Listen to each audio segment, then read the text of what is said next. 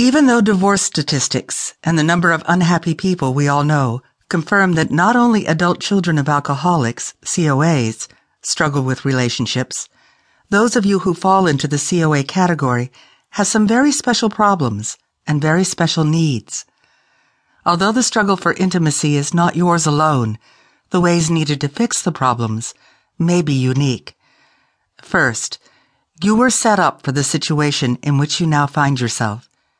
You never had a chance to do it right because you've never experienced what doing it right looked like or felt like.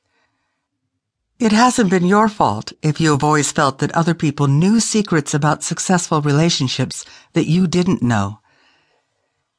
You may feel overwhelmingly guilty because you have been so ineffectual in your intimate relationships. Even if you learn nothing else from listening to this book, please accept right now that you are not to blame for the pain you have suffered and inflicted to this point. You didn't have an effective role model for loving relationships.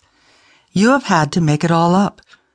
What you did know is that you didn't want to be like your parents, but you didn't know how to filter the destructive actions from the good actions. So you created a fantasy about how ideal relationships work from a fanciful blend of what you imagined, saw at a distance, or observed on TV.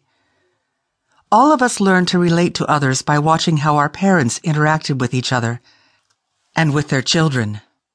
Take a minute, before you listen further, to create a visual picture for yourself of the interactions you observed between your parents. Think how you related to your mother, to your father. Do not judge. Just look objectively at your childhood experiences as you remember them.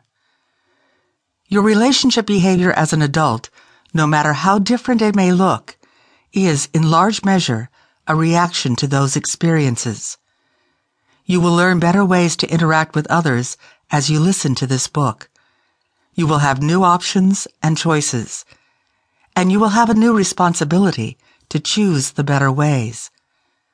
I want you to picture the model for your adult relationships which you learned while you were growing up in an alcoholic family.